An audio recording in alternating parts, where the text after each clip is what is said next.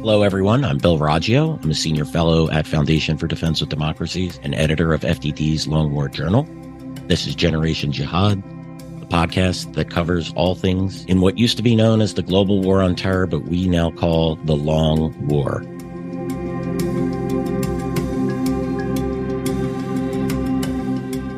Welcome back to the program, everyone. We've been doing a lot of these episodes, and we're going to continue to do so. This conflict between Israel and Hamas continues, as well as the potential broadening of the conflict. Today, we have a special guest, Sinan Ciddi. He's a non-resident senior fellow at Foundation for Defense of Democracies and an expert on Turkish domestic politics and foreign policy.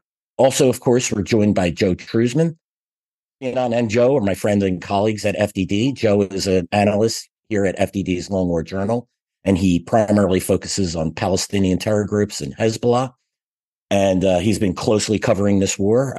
Strongly recommend you follow Joe on Twitter at Joe Truzman. He's helping keeping me up to date on what's happening in the conflict. Very valuable. Sinan is on, so today we are going to talk Turkey. But before we get to that, let's quickly check in with Joe on the latest news on the conflict. Last evening, we had a U.S. launch 2 airstrikes against Islamic Revolutionary Guard Corps, which, of course, is Iran's special operations branch. We hit 2 weapons storage depots in Syria, and this is in response to Shia militia attacks against U.S. forces. There's been 19 attacks, I believe they said since the beginning of the war, but in the last 10 days. This is a phenomenal number. Also, yesterday, we had a limited ground incursion by the Israel Defense Forces into Gaza. It looks like they're preparing the battlefield. Joe, what else is happening in the area before we get into it with Sinan? Just give us a quick status update on the fighting and is this conflict expanding in the north? Tell us what we need to know, Joe. Yeah. Hey, happy to be here again, as always. So, a couple things overnight. As you mentioned, the Israelis went into Gaza as far as, I guess on the coast there. I think it was in the north. I can't remember correctly. In the northern Gaza, that is. And then this naval unit, or I think it's referred to as Shayatet 13. So there was a limited incursion, we can call it. Now, of course, Hamas tried to spin that. They said that this Shayatet 13 contingent or grouping of special forces soldiers, Israeli special forces soldiers, left a bunch of weapons, and they had to retreat, and that the Air Force, it was the Israeli Air Force that saved them. So they were just spinning it, making it seem like it was Hamas that repelled this attempt by Israel. But there's a lot of propaganda going on, so I'd take that with a grain of salt. So anyway, the Israelis did take out a mid-level commander overnight or yesterday. I did mention, actually, when was it? Wednesday, we talked about, I said there was something.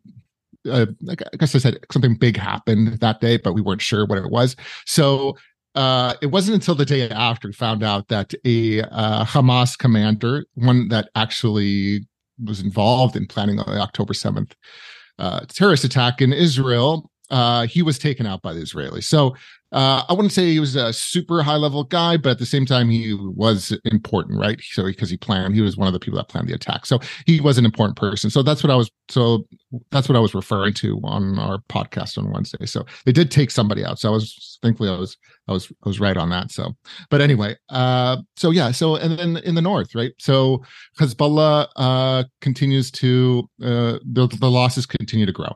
All right, they're sending guided missile teams, mortar teams, rocket teams to hit IDF targets, but the closer they get to the border, they open themselves up to Israeli surveillance, the drones, and they get hit. So right now, we're looking at about between 40 and 50 Hezbollah members killed in action. So that's for 3 weeks of fighting, that's a lot for Hezbollah. But it's just a limit. I mean, Hezbollah is huge, so it's just a limited amount, to be quite honest. So I don't know if it's really going to hurt them, but still. It's a reasonable estimate on the size of Hezbollah's military force. I've heard anywhere from 50,000, I hear 100,000. Do you have a beat on that? No, I think Hassan Nasrallah said like about 100,000 or probably even more than that. So it's honestly just like rockets. I think it's their arsenal. It's just an estimation. So definitely in the tens of thousands, probably in that 50,000 range, probably higher than that actually. So, but I couldn't really tell you a number as far as, a definitive one, right? So, and I don't like guessing on things. So it's a lot though. So 50 or 40 to 50 really isn't a ton. And I haven't seen actual commanders like the ones that are very important to the group being taken out. All right. At least that from Hezbollah's statements, they haven't said it. So I think these are like the foot soldiers that are being taken out. So again, I don't think it's a huge blow to Hezbollah, but still it's a decent amount of people getting being eliminated by the IDF. So and interestingly, right before this, and I'll wrap up, the IDF just said that rockets from Lebanon, I'm assuming they're fired by Hezbollah, landed in Syria, not in Israel. So essentially, Lebanon, one can argue Lebanon attacked Syria today. So it's kind of interesting. But anyway, that, and then there was a drone strike in Egypt, actually near Eilat, which is in Israel. So, but this happened in a neighboring town, but in Egyptian territory, and it looks like it was the Houthis.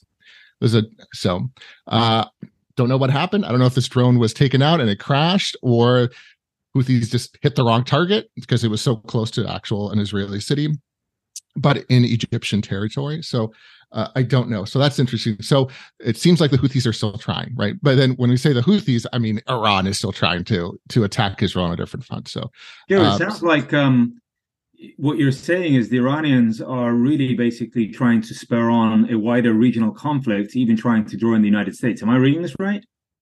Yeah, no, of course. I mean, we were seeing it. I mean, Bill mentioned it earlier, just with the strikes in Syria, the American response to the Iranian-backed militias targeting U.S. bases in the region, especially the ones in Syria. So absolutely, this isn't all just a coincidence. I'm sorry.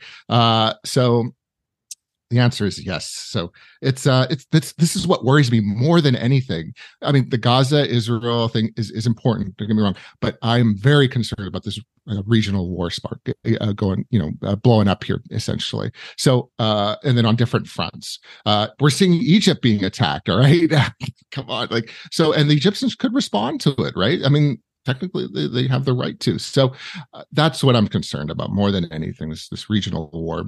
And I think the Americans understand that, the Israelis understand that, and everybody else understands that. So, and I think Iran is definitely pushing for that rather. Yeah, and if anything, it seems, to me that these militias, the Houthis, certainly can do much, much more. The Iraqi and Syrian militias can certainly be hitting the U.S. and the Israelis harder. I think what we're seeing is a sort of a form of patience. The Iranians are doing just enough at this point in time to turn up the heat, but not to cause the pot boil over. But I suspect once the Israeli ground invasion kicks off into northern Gaza, that heat may be turned up, and we may see that lid blow off the pot. That again is my concern as well. And then you have Turkey, who is becoming a belligerent in this conflict. We'll get into that more. Let's do that. Let's turn back to Turkey right now. And in 2 days, Turkey is going to celebrate its centennial. Its president, Erdogan, has been in power for 9 years. He's been president of Turkey for 9 years. Previously, he served as prime minister of Turkey for 11 years. So he's been at the top level of power for over 22 years now. He has been arguably the most influential, I don't even think it's arguable, influential politician in Turkey. And he is weighing in on the side of Hamas. On October 25th, he described Hamas as, quote, a liberation group. He's not calling Hamas a terrorist organization. No, a group of mujahideen. Yeah, is that how he put it? That's an exact quote. A group of mujahideen trying to defend themselves. Yes. And he canceled his planned trip to Israel. The Israelis, of course, are furious at this, as well they should, given the horrific attack they suffered at the hands of Hamas. So, Sinan, is Erdogan and Turkey's support for Hamas, does this for show? Is it just skin deep, or is it real? And if it is real, how deep does it go? What are Erdogan's motivations for supporting Hamas as he does? I mean, I hate to toot our own horn at this, but look, FDD has been spot on this for not just the last sort of few days, weeks, or whatever, but basically since 2011, when it basically first came onto our radar, right, suggesting that Turkey was essentially going to be providing an institutional sort of mechanism for Hamas to exist outside of Gaza, inside of Turkey, right? It's not just, a tangential sort of bypassing relationship. Hamas's ability to do what it is, right, in coordination with Iran, is in no small feat due to its direct relationship and operating base out of Turkey. And to Joe's and Melissa's, two of our colleagues here, Joe's here, Melissa's not, ongoing work on this, which we hope to sort of highlight more. They've been basically mapping out Hamas's organizational network inside of Turkey that covers individuals, members of parliament, companies, persons who have directly, and not even clandestinely for the most part, sort of directly enabled and sort of, shone up Hamas's, institutional existence in Turkey. In fact, the U.S. Treasury just sanctioned more entities, which Joe and his team had been basically warning about, saying and highlighted by name and company association, saying these guys are bankrolling and fundraising for Hamas, right? So this has been really going on since 2011, when there was an initial prisoner exchange, allowing for one Israeli soldier to be released by Hamas in return for 10 Hamas militants that then were essentially given residence inside of Turkey. And there, from then on in, there were reports suggesting that the Turkish government transferred somewhere in the region of $300 million to Hamas inside of Turkey that allowed them to get a base, right? And since then, what we've seen is Hamas has basically established up a shop, offices, which the government has granted. They've been given Turkish passports. And when we say Turkish passports, let's be clear, they were given to one of the likely masterminds, or two of the likely masterminds of the 10/7 attacks, Ismail Haniya and Salih al-Aruri, right? And if your listeners were paying attention, Ismail Haniya was reportedly, based on Al Monitor's reporting, he was basically supposed to be in Turkey on the morning of the attacks, right? And soon as these started happening, apparently the Turkish government said, quote, that he should leave politely. He was politely asked to leave Turkey, end quote. So this isn't just a sort of tangential relationship. And to your further question, Bill, is this surface deep, or is it Erdogan pragmatic, trying to sort of hedge between this? Not at all. Look, if anything, Erdogan has been swimming against the grain since 2022, when they've been supposedly trying to rebuild, ties with Israel, which he wrecked with the Mavi Marmara incident back in 2009, right? And that's why he was supposed to sort of shake hands with Netanyahu, whom he hates, and the feelings mutual on the other side. He hosted the Israeli president Isaac Herzog, back last year. So none of that was moving anywhere, because the big elephant in the room in terms of rebuilding ties between Turkey and Hamas was essentially, well, Israel says we can't really have a relationship until you outlaw and disestablish Hamas, and they're not willing to do that, right?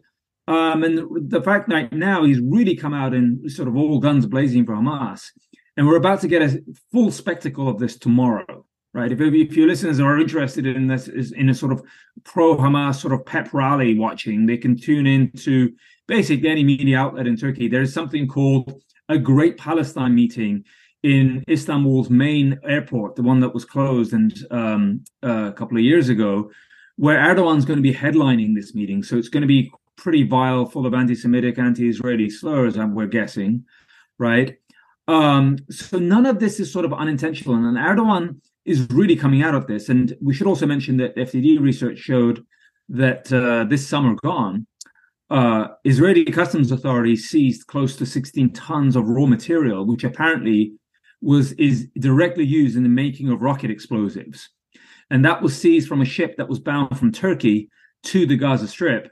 What we don't know is if the Turkish government was directly involved in this, or they were turning a blind eye, and I have no faith in this, whether they just didn't know about it, right? How do you surreptitiously move 16 tons of explosive materials with nobody paying attention? We can talk about Turkish public opinion on this, right? I mean, I was looking at this, and historically, before Erdogan, Turkish public opinion, I would say, was not overly complimentary towards Israelis or, Jews in general. But let's be clear, Mustafa Kemal's republic, right, established strong protections for not just, non-Muslims in general, but the Jewish minority in Turkey was Turkey's largest sizable minority. Jews have existed in Turkey since they were shoved out of the Iberian and Spanish Peninsula, right? When sort of Turks or Islamists close to Erdogan's party line, shout out these anti-Israeli or anti-Semitic slurs. Let's be clear: when they tell these people to go home, Jews in Turkey have existed in Turkey for over 600 years. So, when they say go home, those people have existed, and that is their homeland as far as they're concerned. They are primarily Turkish citizens. They're proud of their Jewish heritage. And to the extent that AKP has tried to vilify them, shame on them, simply because, it must be doubly awful living in Turkey, being a Jew, but also witness Erdogan's daily diatribe of grotesque remarks against Israel and the Jewish faith and culture in general, simply because who's there to defend them? I'll stop there briefly because I could just go on forever. No, that's great. Sinan, really, he's telling them to go home. Where would that be? Would it be Israel? Isn't Erdogan saying I don't know. I mean, he hasn't said that, but it's his followers who just like, Okay. We saw a sign up on a bookshop in a pretty conservative district of Istanbul yesterday, which kind of went viral, saying Jews not allowed into this bookstore. I mean, I was just absolutely flabbergasted. It's not that the Kemalists or the pro-secular party is innocent of sort of anti-Jewish position historically, not at all. But the Jews overwhelmingly in Turkey vote, quite strongly for the Kemalist party, the party of Ataturk that established Turkey, right? Simply because they feel that party is the best guarantor of their rights as citizens in Turkey. And let's be clear, Jews in Turkey are the backbone of the middle class, the backbone of the industrial sort of job-creating class that has built Turkey to the economy that it is today. Some of the biggest industrialist families account for a significant portion of Turkey's GDP generation. To sort of vilify this faith and this culture in general, but also at home, by putting up signs saying Jews not welcome, is not only reminiscent of the 1930s in Germany, but also it's just fundamentally unacceptable. Now, most level-headed Turks agree with this position, saying that it's grotesque. But the rank and file of AKP supporters are being radicalized, right? That needle is being turned in favor because Erdogan has made no attempt to prevent, for example, attacks upon the Israeli sort of diplomatic compound. So if you saw like 410-7 attacks, the Israeli consulate in Istanbul was surrounded by a mob firing fireworks at the embassy. And I did not see any attempt by law enforcement, who are charged with protecting foreign missions, to sort of prevent this. I haven't seen Erdogan basically saying anything in the realm of, we are saddened by the events of what happened on 10/7. We condemn this massacre. None of that. It's basically just saying, Hamas is a mujahideen group, that the Israelis are killing babies. It's the usual Erdogan that we know. So it's not like, if Erdogan wanted to act strategically in this environment, you would have hoped, but sort of like, at the very least, trying to toe the Qatari line in terms of not going full Hamas. At least putting a veneer of, let's be calm and collected about this. We want to mediate. Of course, we're saddened what's happened. But, by them, make references to a wider sort of political problem that exists in the background of this conflict. None of that at all. He's just basically gone straight out of the barn gate, right? Saying whatever. And that's going to ruin ties between the United States and Turkey, and the pressure upon Turkey to by Turkey's Western allies is going to increase. We're seeing, important movers of this already.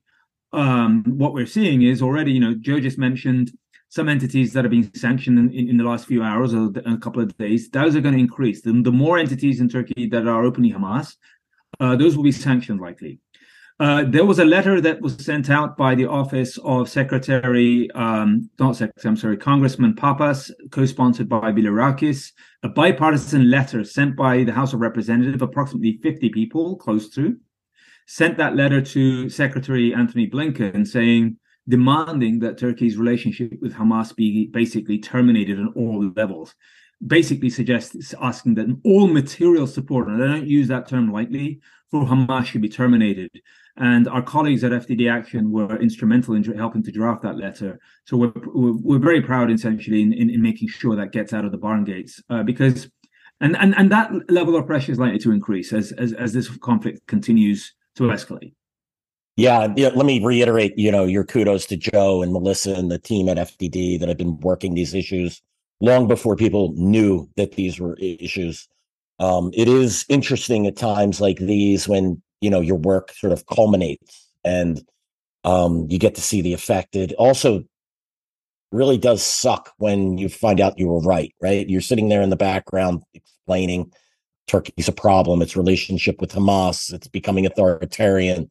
These things, and then this war breaks out and you see, and it's all there. It's all there to see. But it's embarrassing. I mean, so I'll tell you straight up. I mean, some of my Turkish colleagues and friends have reached out to me personally saying, you should be ashamed of yourself. You're shilling for American interests or Israeli interests. What's wrong with you? And my hit back is, and they're basically saying I'm, under the influence of Zionist CIA-backed FDD payroll. And I'm like, okay, guys, do you know how embarrassing this is for me as a person who originates from Turkey? I wake up like you mentioned at the beginning, this Sunday is Turkey's centenary as a republic. Do you know how embarrassing this is? That where I was born and grew up, a country which I love, right, is basically protecting a known terrorist entity that was amped on Captagons before they assassinated, Israeli citizens who just basically had woken up or going about their daily business. That my country's government supports one of the vilest terrorist entities in the entire world, and at the same time, whilst criticizing Israel for supposedly engaging in counterterrorism operations, the Turkish military has been engaged in conducting over 500 military strikes in northeast Syria, killing Kurds, targeting hospitals, civilian infrastructure, and nobody's paying attention to this because Erdogan is not wasting the opportunity of a crisis to get in the way of him murdering our Kurdish partners who, on a daily basis, fight ISIS. Let's just be clear. This is hugely embarrassing for me. I am ashamed. That's not the country I was born into or grew up in, unfortunately. Yeah, it's a difficult position to be in. I was in a similar situation with the fall of Afghanistan, right? Having to be critical of the U.S. military, of the U.S. government, watching President Biden denounce Afghans, saying they weren't willing to fight when they died by the tens of thousands over the years, and were actively fighting against the Taliban as we withdrew. It really is. It just makes you question why you do what you do at times like these. Joe, can you give us a little flavor on some of the recent sanctions? I know that they're probably not household names for people here in the United States, but what efforts are being done by the U.S. government to push sanctions to help? I mean, look, I'm always skeptical of the sanctions game. I think they're important for us to identify problems and nodes and to take action against them. But the reality is like regimes tend to just ignore them. And, I don't think Turkey's just going to turn around tomorrow because we sanctioned some businesses and individuals. But tell us and stop its support for Hamas. But it is important to identify these and put that out there so that U.S. businesses don't get tied up into it. But yeah, tell us a little bit about some of the sanctions that have been put down. Yeah. So, and Sinan mentioned this, and but part of my work, and I don't actually talk about a lot, is networking Hamas, or rather identifying Hamas networks in other countries. Okay, so in this one specifically, it's been Turkey. And even in more detail, their illicit financial transactions that they do in Turkey. So Hamas's involvement in Turkey is definitely not skin deep. This is very legit. It's turned, essentially, the way I see it is that it's turned Turkey into a hub for financial transactions and military operations. Okay, so the way I see it is that Hamas makes money to bankroll its terrorism in Turkey. Yes, they do it in other countries as well. Don't get me wrong. This isn't just a Turkey thing. So, but it's big in Turkey. So some of the people that have been sanctioned, some of the entities, individuals, in the last few weeks, one was a few of them been today, and a couple of them were, I think it was last week or the week before, that were sanctioned by Treasury, were people that I'm familiar with and that I've looked into, and that the evidence is there that they've been that they're involved in financing terrorism, especially for Hamas. So it's very pleasing to see them being sanctioned and designated, because they absolutely deserve it. And the very important thing is that some of these individuals, they're in other countries as well. They're doing this in other countries. And on top of that, there are other individuals that are connected to them that are doing the same thing in Turkey and in other countries. So this is just the tip of the iceberg as far as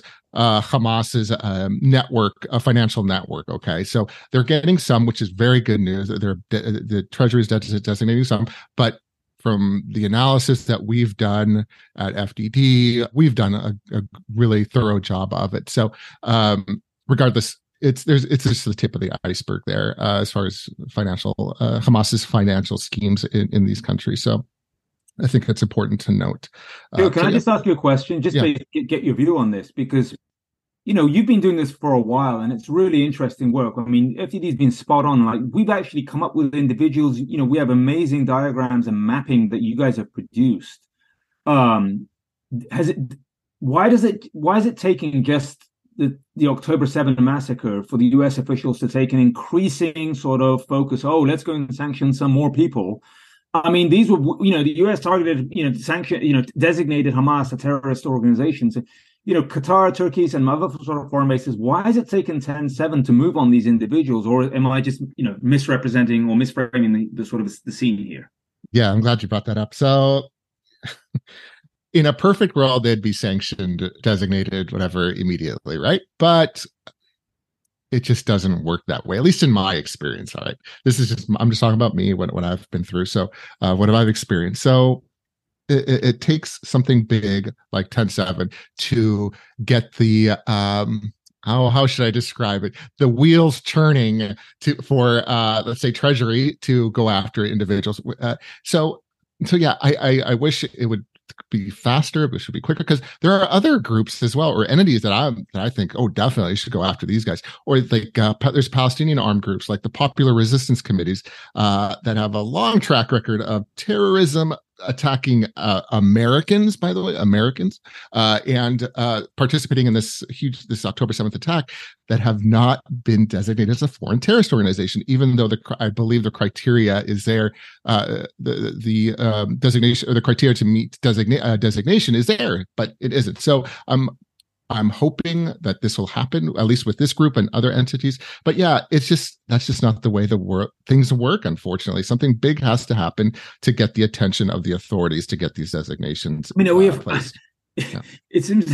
It seems on one level we're just upset about, we're afraid of, the United States is afraid of upsetting, a bunch of individuals that we could have sanctioned, like the ones that came out this morning that you and I noted. I mean, who are we afraid of upsetting if we designate and sanction some of these nasty people and the companies that they own? I mean, it just befuddles me. I'm not necessarily looking for an answer at this point on this, but it is bewildering that we weren't able to act on this, with more guts before this. Not that it would have prevented this thing, or maybe it could have dealt a higher blow, but it just seems incredulous that we just waited until a massive tragedy.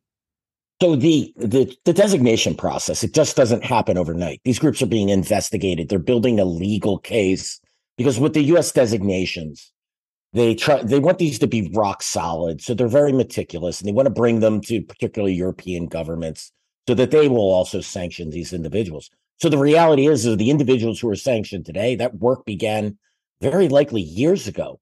But what you had both alluded to here is that it takes something big in order to push it over the finish line, basically, right? And I've seen this numerous times with designations of multiple jihadist groups. They nearly always happen after some type of big event, which makes them, I think it actually weakens the designation process. It makes it look like, all of a sudden the U.S. reflexively designated this individual or that individual because of some type of attack and it's a retaliation, when in reality, these things have been researched, have been worked on. They should be pushed out. It shouldn't take an October 7th or a Mumbai, or, pick your major terrorist attack over, the period of the last 2 decades to push a sanctions designation over the finish line.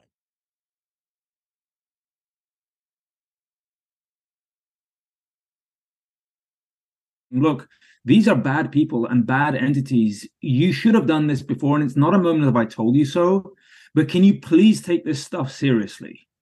Right? Connections are abound. As Joe was talking, another sort of, look, Turkey's not just Hamas, but look at the Iranian back sort of connection to this too. Back sometime earlier this year, I believe it's February, Treasury officials sanctioned a Turkish national in Turkey by the name of Sıtkı Ayan. And we wrote about this and we publicized it. This guy is 1 degree removed from Erdogan personally, right? And this guy was sanctioned for, again, breaching U.S. sanctions on Iran, for selling oil and gas on behalf of the Iranians, right? And allowing those proceeds, basically, of that sale to essentially be put into the coffers of the IRGC. I'm not making this stuff up. This is a U.S. Treasury sanctioned official that's directly related to Erdogan. They went to school together. They grew up together. In fact, several years ago, he basically worked for Erdogan to mask the identity of an oil tanker, which was worth basically $25 million, right? And basically the accusation stands that he masked the identity of that. And the proceeds from the sales of that oil were suspected to be going to the Erdogan family, right? This stuff that we write about is not just sort of gobbledygook that we just make up. We take the lead, we investigate, we work with officials from Treasury, and sometimes essentially those sanctions end up working. The Ayan story, we basically assumed, was at that time intended as a warning shot across the bow by the US government to Turkey, saying, hey, if you're still breaching sanctions against Iran that were reimposed after 2018, please don't go the way of the Halkbank and think that, we helped bust back in whenever, several years before that. But I would not be surprised if Turkey is still doing this, and helping out the IRGC, right? So we have to be, we have to dust this stuff off, and we will continue challenging this work to officials and hope that they will take it seriously and act upon it. It's not that hard. Yeah, I concur. A quick question this is for both of you, gentlemen. Where do you put Turkey in the hierarchy of the supporters for Hamas? Is it number one? Is it number two? I would say the major supporters being Iran, Qatar, Turkey. Who am I missing here? Malaysia. Yeah. So where would you rank Turkey in that hierarchy? Would it be number one? Would it be number two? Would it be number? I'll go first real quick, and then by all means, Sinan, you can add to it. But yeah, I think Iran is number one, of course, and it's just because of the support, all the money they send. But then Turkey, I think, is too. Just, you could maybe say Doha or Qatar as well, but I think Turkey, just because of the amount of money that Hamas makes in Turkey, and the support it gets through Turkey, and the military activity it has there, or the hub that it has for military activity, especially for attacks or operations that are directed from Turkey to the West Bank, right? Because there's Hamas. Obviously, Hamas is in the West Bank. So I would put it right up there, probably 2 or 3, but yeah, right behind Iran. But of course, Sinan, I'd love to hear your opinion. Oh, see, the hierarchy, I'm not confident to weigh in on in terms of, the work you guys do in terms of sort of just building those connections. I'm not intelligent enough with the material, the data to suggest where Turkey ranks in this. But I would just back you up by saying, look, it's clear the reason why FDD has a Turkey program since the early 2010s is because it's come to our attention, or my colleagues' attention, way before I started there, that Turkey is increasingly becoming an enabler of not just Hamas, but also other radical Islamist entities in the region. If you just look at its role in Syria, it is still backing al-Qaeda-affiliated extremist organizations such as Hayat Tahrir al-Sham, not to mention some other odious groups, right? And And that is hampering our ability to ensure that ISIS doesn't basically flare up again. So I don't know about ranking, but it's clear Turkey's really established itself as a household name in backing extremist organizations in the region. And that's, again, for me, that's embarrassing. I'm not proud. I don't sort of say, see, I got you. I mean, it hurts, right? That is not the country that I originated in. And that's sad. Sinan, I'm very familiar with that sentiment that you have now that I think about it. I'm good friends with Hussein Haqqani. He's Pakistan's former ambassador to the U.S. He can't go back to Pakistan, right? He'll be thrown in prison. And he talks about Pakistan's relationship with terrorist organizations, with the Taliban, other groups. And you could hear that pain in his voice, right? He's a patriot. He loves his country. He can never go home.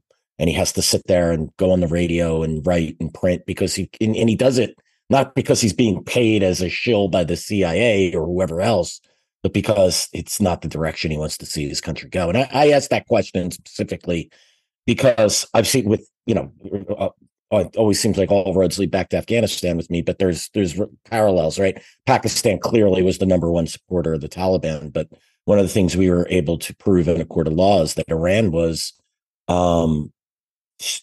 a significant supporter of both the Taliban and Al Qaeda, safe haven, money, training, all weapons, all forms of aid. And once I got through the case and looked at this, I said, look, I always had to talk to the lawyers that were working on this. I said, look, Pakistan, when I began it, right, I thought Pakistan clearly is number one and, kind of looked at the Iranian support as a little bit of a sideshow, but it became, over time, it dawned on me, this Iranian support was significant. And that's what I'm getting with Turkey's continual support. It's like, it seems to be building to a point where it's not just chipping in with a little bit of aid, but it's a considerable support node for groups like Hamas.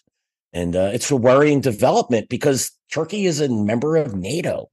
Right, it's getting into trouble. See, that's the problem. So if you say, well, given all this that we've just put out there, why is the US government or NATO itself really sort of still putting up with this? That's a really good question. And I do know at least our colleague, John Shanzer, has basically been on the airwaves recently saying, well, at least we should have the conversation of what it takes to sort of hold a member inside of NATO accountable for acting against NATO's interests.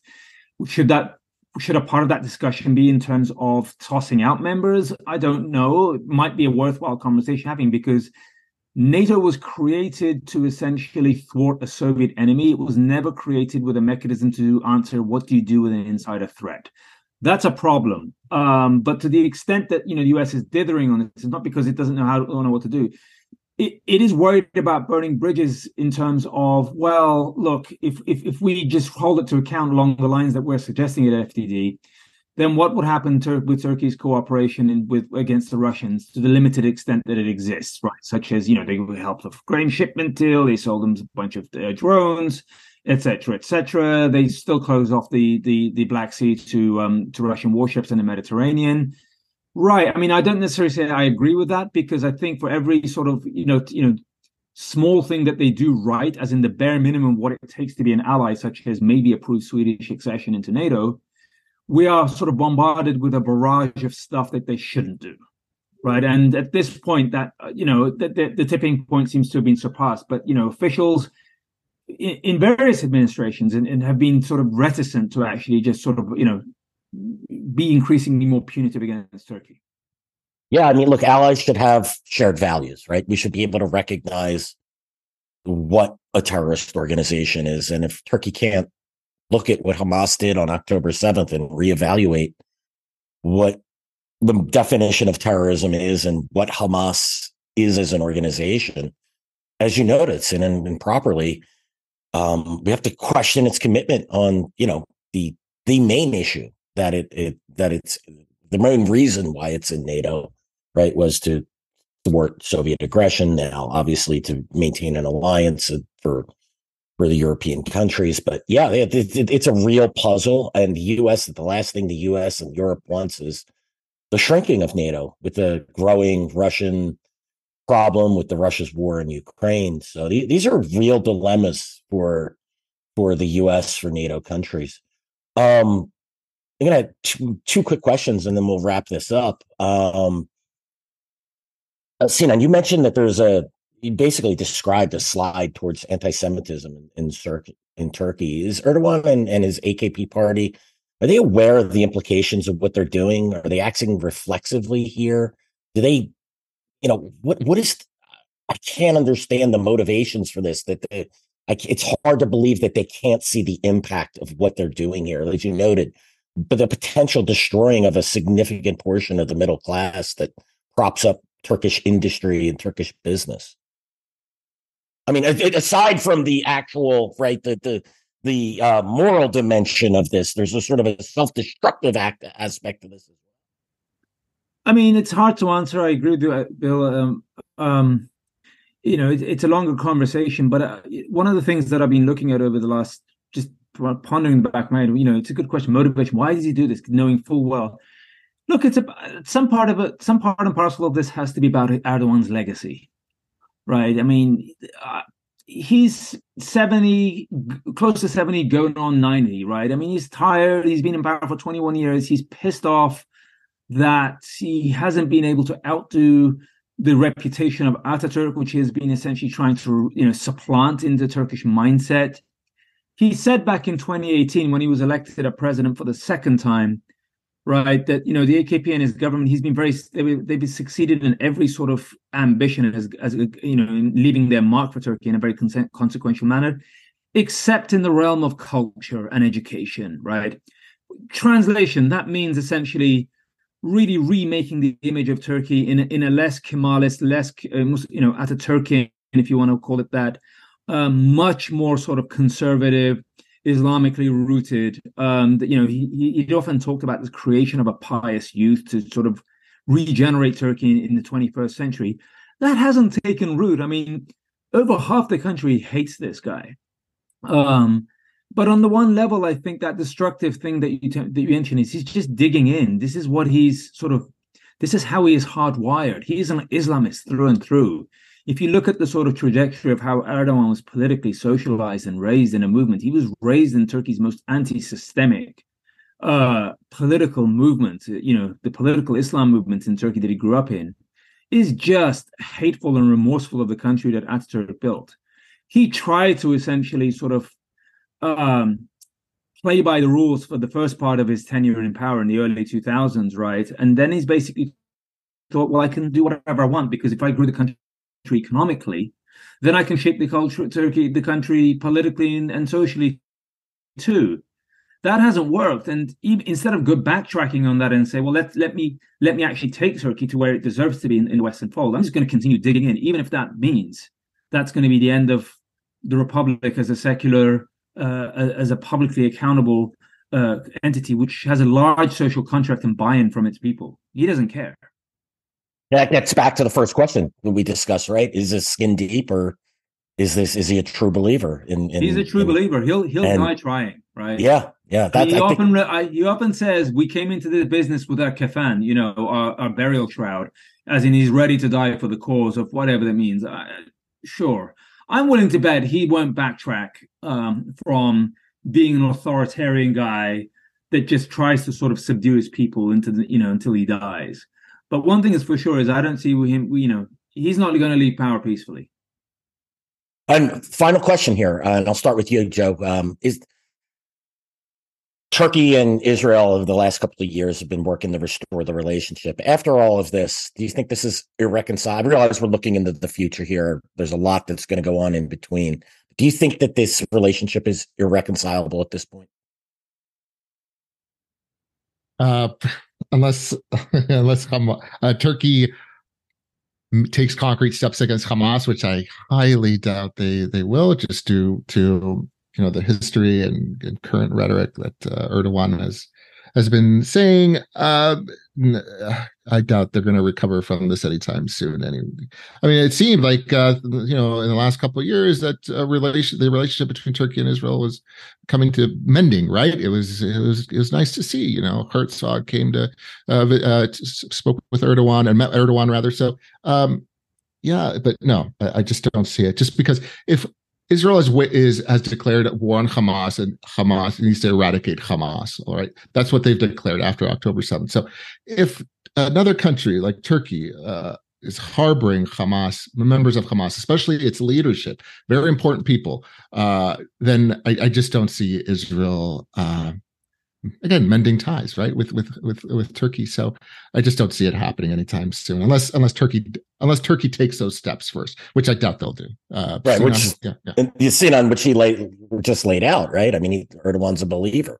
How do we expect him to just turn on Hamas? But go ahead, your view, Sinan.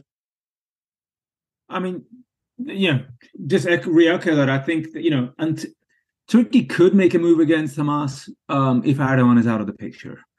But that's, the underlining point is if Turkey was an institutional government, right, where, Turkey's foreign ministry, Turkey's sort of establishment, sort of government agencies in the so-called good old days, even if it was a flawed democracy, right? I cannot imagine or envision a scenario in which Turkey would have ever established that or established Hamas as an entity inside of Turkey. To the extent that, they are pulling the weight for Erdogan's sort of position on this, I don't necessarily feel they feel comfortable, right? So, take what, Turkey's ambassador to Washington, right, who's been here for several years. He's basically been going around trying to sort of soft pedal a message from Erdogan, a more placatory image of Turkey. He's been going around sort of visiting pro-Jewish American organizations, trying to say, look, we stand with you, not in this current crisis, but just previously, right? Like at a time in last year when Turkey was trying to rebuild ties with Israel. And then following, the 10/7 attacks, what you see is Erdogan going out blasting Israel, saying, that its behavior is bordering, quote, genocidal actions, end quote, right? And what's the ambassador to do with that? And when people ask him about, well, how do you square Erdogan's personal remarks with what you were trying to do for the past year in terms of, help rebuild ties between major Jewish organizations in America and Turkey? He looks at it and probably just says, hey, it's complicated. It's an unsellable message. If Erdogan's out of the picture, I think Turkey's hand becomes a little easier. But, and Erdogan in leadership just constrains everything.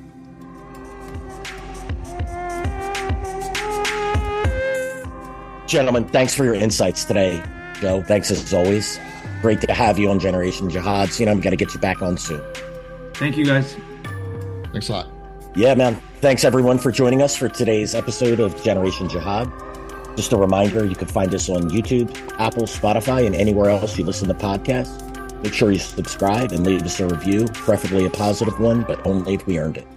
Thanks again. We'll see you all again soon.